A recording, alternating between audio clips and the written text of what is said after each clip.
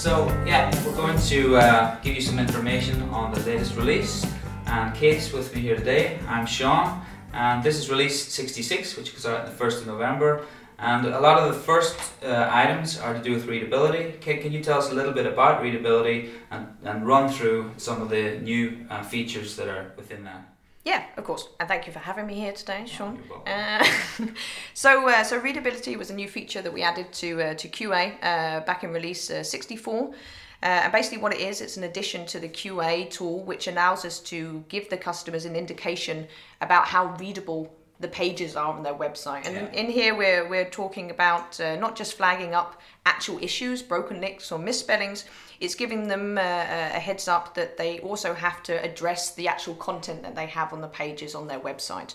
What we've done is we've used a number of standard readability tests that we run and we identify the content on the pages and we give them some results based on these standard tests. So basically you're saying that a website should not be too difficult to read. Exactly. It's giving them, they should also consider the type of content, the way that they write on the web. They should also be, it has an accessibility issue related to it as well, that things should be easy to read, especially if you're addressing a wide public, if you're a public sector organization. And you should also think about how difficult it is to read any of your content. People read differently when they read online. And generally the reading level is surprisingly low for a large percentage of the population. So it's something that if you're concerned about quality assurance of your website, then readability should be part of that. I think it's a cool feature. But then there was a few tweaks added lately. One here called light content flag. So if there's not a lot of content on the page, tell me a bit about that. What's that additional feature? Yeah, this is just a little addition. Actually, it wasn't really based on feedback, but it's based on a reaction to how we could see the scores were being generated, and we can see there was a direct correlation to when there is a very light content on the page. Are you talking maybe just one sentence possibly, and when it has some of these triggers that will make the resulting score of one of these readability tests high, so a long word or a polysyllabic word. If there's a small amount of content, you've got one of them, invariably you're going to get a very high score. And a lot of the times our users, they're just looking for the worst pages. Which are the worst ones? Which ones do we want to start with? And then it can be a little bit confusing if they then go into the page report and there's hardly anything there on the page. So it's basically just a heads up to the end user. We haven't looked at a lot of content. Use your common sense and have a look at the content and make changes if needed. Yeah, so it's just a warning. You'd probably be better to address the pages with a lot more content first that have a high score than one of the light pages. Exactly. What about grouping words on a page report added for readability? Is that in the left-hand menu of the page report? Yeah, exactly. This is and this is a follow-on. This is actually something that we considered in the first release back in 64, and we actually did it for sentences, for long sentences. So it's kind of your traffic light way of implementation. Again, we know a lot of our users just want to know about the worst things. What are the things we should be looking at first? So we went with the traffic light scenario with long sentences. So we highlighted the really long ones in red, and then amber, and then we did blue, which was a kind of like just a information type of highlighting. Received well, and what it also enabled us to do with the sentences is only highlight those ones that fell into the 4 categories. What we could see with the long words, with the polysyllabic words, is that when we didn't split them up into categories, we highlighted all of them on the page. Now, if you can imagine that you have a lot of long words, a lot of polysyllabic words on your page, you'll get more or less a block blue highlight on the page report, which is a little hard to navigate around. So now we've implemented 4 groups for long words and also for polysyllabic words. And basically it's, again, your traffic light highlighting, and only highlights the ones that fall into the individual categories. So, and it really basically means that the really long words, and you're talking over 19 characters here, are going to be highlighted in red.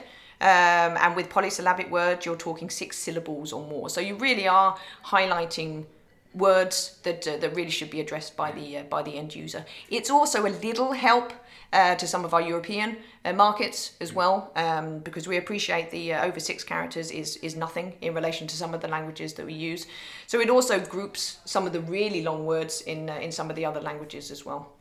So it's a way so that when people are looking at the page report, they don't get overwhelmed by the amount of words that are being highlighted, and they can digest the information in small bites, I suppose, or they can organise it in different groups of types of words. Exactly, Cool. exactly. For anybody, if you're listening to this and you haven't seen the notes, the release notes are available on the intranet, which you can get through the sales system, through Sissy. So Kate mentioned back in 64, I thought you were talking about 1964, but she's actually talking about release 64, so you can check the information about all the different releases and the images on the release notes on the internet. So there was 2 other items under quality assurance, the 2 new features. There was the page inspector, so a little known fact was that we had a detailed information on each page, and now that's been moved into what's called the page inspector. Can you tell us a little bit about that? And we'll keep it as short as possible for these 2 items because we know people have limited time. Yes, of course I will. So this is, this is a big thing for us within the QA, and I know that generally in CX it's been very well received. But it's a section within QA when we basically give the details for an individual page in a similar way that we do for the whole of the website when you're looking at the full tool. Yeah. We did have the section available within the tool, but it was on an old platform. We've now placed it on a new platform, and it's just it presents the data better. We haven't implemented anything new specifically in regards to it, but we've inlined it with all of the additional things that we've included for the QA project. So you've got some language information, you've got some readability information. It's basically focusing on one page and getting all of the stuff that you normally get for the whole website.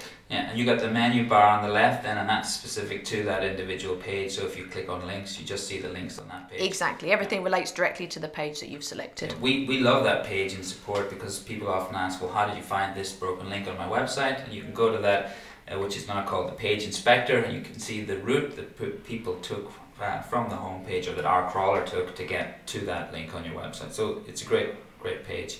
And then the other one was so in the readability scores, you used to give a score of readability for the pages on the site in that area, but if some pages didn't have a readability score for some reason, you didn't list them, but now we do. What was that about? Yeah, well, good question, Sean. No, this is actually relating to when we were going live with the readability. It was pointed out that actually, if you exported the data that we produced within the readability, you invariably wouldn't get 100% of your pages. You'd have a missing gap. Maybe it would say 80% of your pages, yeah. And it could potentially lead to people saying, well, what about the other 20%? What happened to them? So we basically want to give a full picture within the readability. This obviously will potentially open up questions in regards to why haven't you scored a page. I would say that I actually gave a response directly to this question in the product quality assurance Slack channel. If you want to read that response that I gave, I think it was Chelsea that asked the question. But a quick summary is basically to say that there are going to be pages on a website where we can't calculate a readability score. If you've got a page which just has a table with some bullet point words and we can't address anything that relates as content, then we can't give a readability score, and it would be incorrect for us to do so, because it would also be very confusing for the end user. So there are pages on the website we just won't try. Yeah, that makes sense. A page with one word and one image. Exactly. Not much point in giving a readability score for that. So we'll move on now. As you might have heard, we're very near the coffee machine here. And there's some strange noises going on in the background. Hopefully they won't all be picked up by the microphone. But the next part of Release 66 is some platform related information. So the first one was actually a joint venture between CX and the platform team, and it's updates to the Help Center, which you've probably seen by now or heard about. So the Help Center got a facelift, so it looks nicer and fresher, and there's some new features within searchability within the Help Center, and easy access to links on the new Help Center homepage, so please check that out. And also within the tool itself, previously you used to get to the Help Center using a link on the bottom left hand side of the menu, but now it's on the top menu bar, so there's a drop down to the most frequent areas visited within the Help Center. So you just go to the top, click on support, and then you get to the drop down, and it brings you to that relevant section within the Help Center, so please have a look at that. And the other one in platform was that often we hear from clients and also from our CX colleagues that it's difficult to find out who is getting a report, but now that in the scheduled report list there's a search box, and you can type the name or email address of a person in that search box, and then you'll find out any reports will be listed then that they are scheduled to receive. So if you want to see, does Bob get a report, you go to the scheduled reports table, and then search for his name, and you'll see all the reports that he should be receiving. So that's a real valuable feature, I think. And there was 2 other items that I'll probably get Kate to talk about, which is within the policy part of the tool. And the first one is filtering in the policy library. So can you talk a little bit about that? Or I guess maybe everybody knows what policy is at this stage. But yeah, so people may have certain types of information that they want to search for on their website. For example, is my company name always spelled with a capital letter at the beginning? And you can set up a policy for that. But we have a policy library of useful policies that people often want to use, and now we've introduced filtering into that library as well. So can you tell us a bit about that? I certainly can, Sean. Yeah, so basically this is focused on the policy library. So this is the really great library that we have within policy, which facilitates a lot of our salespeople in order to sell the idea of the policy service that we have within the tool. So it's basically your pre-baked policies. You're the ones that the templates are already there, and the customer just needs to activate them. It's been a huge success, and we've had a lot of input internally about additional library policies that we can implement. But the list just gets longer, and it's getting harder and harder to get an actual overview about all of the templates that are available for our end user. So this is basically the start of a project that Nikolai's been working on with the policy team to facilitate some filtering of this list. And the 2 things that have been implemented with this release is that you can see all policies relating to a specific topic, or you can see all policies relating to a specific service. It's a very general start. So service, you're talking QA policies, SEO policies, accessibility policies, but it's basically been implemented because that's what we've got at the moment. The project now is to group the templates in other ways as well, ones that relate more to our end user, for example. So you could have potentially have a language-based policies all grouped together. You could have ones that fall into the category of web standard templates or something like that. And Nikolai's doing a lot of research based on what our sales and support come up with to make this tags and policies and make this more and more usable. So it's going to make policies that people want to use, useful policies, easier to find. Exactly. That's exactly what it is. Yep. Cool. That sounds great. And there's some images related to that in the release notes as well. And the last policy improvement was new page language rule. Yep. What is that again? So this is getting into a bit more into the nitty-gritty of the policy, and I know that that a lot of you don't actually venture more into there. If you're able to sell policy based on the report library, then that's fantastic. But this is going a bit more into the nitty-gritty about what you're able to do within policy. So this is under the content section, and it's basically a new rule that's been implemented, and it's a new rule utilizing the data that we have in quality assurance.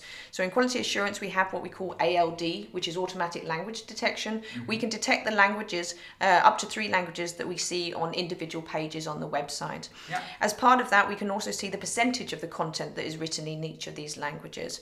So what this rule enables you to do, on one level, it enables you to set up a language policy for your website. So if you wanted to, that German had to be on all of your pages of your website, that could be part of your policy, and you could have pages flagged up where we didn't detect German, for example.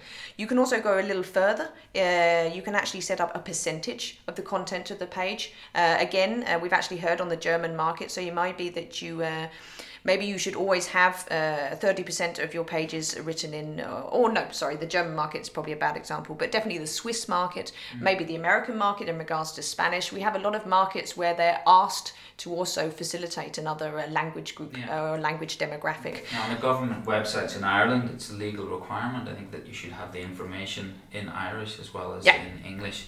So they could use this rule to flag pages that they didn't have any version of Irish in, or pages that didn't contain any Irish. Turkish. Yes, and it's leading up to that. There's a number of languages that are available right now in regards to this. I don't have the overview. Again, it's in the release notes.